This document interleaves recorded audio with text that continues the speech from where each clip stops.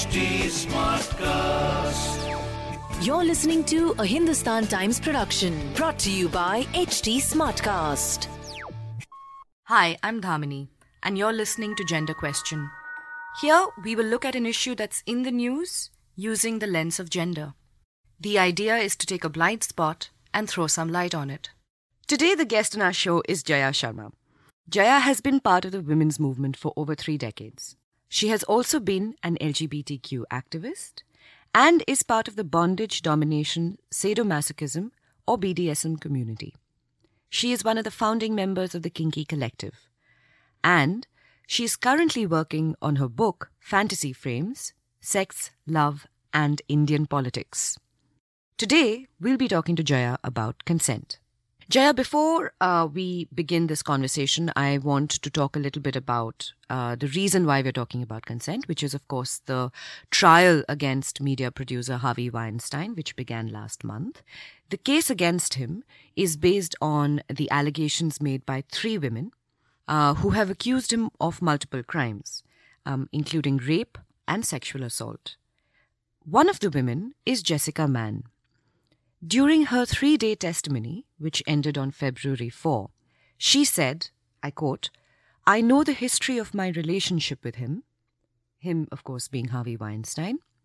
"It was complicated and difficult. That doesn't change the fact that he raped me," end quote. Weinstein, on his part, has pleaded not guilty to all charges of assault, and he has said that, in fact, all encounters were consensual. So I want to start by asking you that how is it that, something that one person says has happened, another person has a completely opposite account of it? What is it about consent that makes it so difficult to pin down? So, thanks for that, Dhamini. And I wanted to make a distinction very clearly between 2 kinds of situations. One is where the other person has bad intention and wants to violate. And the other situation is where the intention is not bad, but there is a lot of possibility of miscommunication, of misreading. And it's the latter that I would like us actually to focus on. And I think it might be also more of more value to listeners, because in our everyday lives, we know how difficult and complicated consent can be, even when we don't want to violate the other person and the other person doesn't want to violate us. Right. And yet, it can be so tricky, it can be so confusing because of the kinds of desires that might come up, which might even surprise us, might disturb us. There are all sorts of fears, triggers, the insecurity around rejection. So basically, when you have 2 people trying to figure out consent, you have what maybe in psychoanalytic terms we could say are 2 subjectivities coming together. Not only our conscious selves, but also our unconscious selves. So that's a lot of factors kind of playing into consent. Right. Yeah. So that's a lot to pack in within like one small word. Okay, but before we go there, because I mean, of course, we're going to go there. What I want to ask you is that, I'm wondering whether your understanding of consent, has that evolved over time, over all these movements, people's movements that you have been part of? It definitely has. And I think helped by the fact that I'm turning 56 tomorrow, actually. That's right. Happy birthday, Jaya. In advance, of course. We're recording this on the 6th. Yes. So I think that when I was, and I still am, but in the earlier phase of the women's movement, our focus was very much on the right to say no. And the struggles against sexual violations, sexual violence, rape, sexual harassment. Right. Of course, all those struggles still continue. Right. But it was very important for our focus to be on the right to say no. Right. When I came into the LGBTQ community and activism, I think, and sexuality rights related work, right. I think that it became very clear that there is also the right to say yes. Right. Sorry, just to interrupt Jaya there, but for those of you who may not know this, Jaya is also one of the co-founders of Nirantar, which is an organization that has been doing tremendous work on sexuality rights and education particularly. Yes, please continue. Yeah. So the right to say no, the right to say yes. And if I can, now that you have also brought in Nirantar, if I can just share an experience. Yeah. We were doing a training with the teachers in Rajasthan. And we had shown them a documentary film by Rahul Roy, set in a basti in Delhi, called When Four Friends Meet. Jab Char Yaar Milte Hain. Okay. And this is a sexuality rights training. Or what? Yeah, it was a sexuality training. And so there was a scene in that documentary where there's this young lad, he's trying to patao, he's trying to basically make a move on this young woman, and she's not interested, and she says no.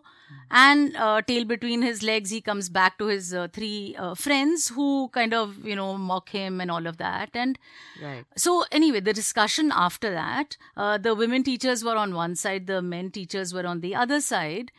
And so one of the men said, yeah, this happens. And he said, ki aurat ki na mein to haan hoti hai. So which when is a woman, Bollywood, basically. Yeah, when a woman says no, she actually means yes. Right. And one of the women teachers sitting across from him immediately said, if you were interested in me and I said yes right away, what would you think of me and my character? So this thing of slut shaming, if somebody immediately says yes. So after a very interesting discussion, the kind of pearl of wisdom for me and something that was articulated was that we have the right to say no only when we have the right to say yes. Wow. So actually, the two are completely linked. Yes and no are totally linked. Sure, yeah. Then moving on to when I joined the BDSM community, which was around 10 years ago, my understanding also developed to include maybe. So it's not just no, yes. There is a need for maybe, because when we are exploring our desires, right. We ourselves might not know what comes up.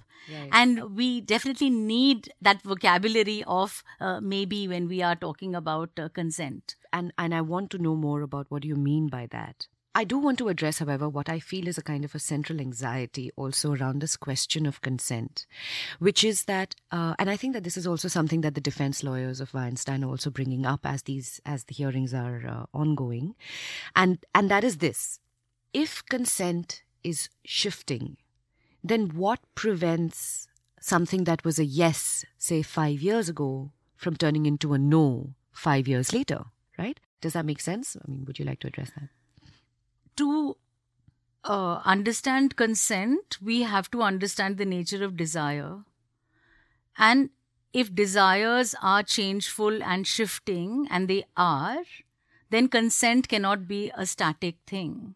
Right. So forget about 5 years. If I have an erotic encounter with somebody for 10 minutes, my desire at the beginning and at the end of it with the same person, even if I've done a particular act, 15 times with him or her, my desire can change. Right. And so you cannot assume that I have given consent for that, right. Even within the space of 10 minutes.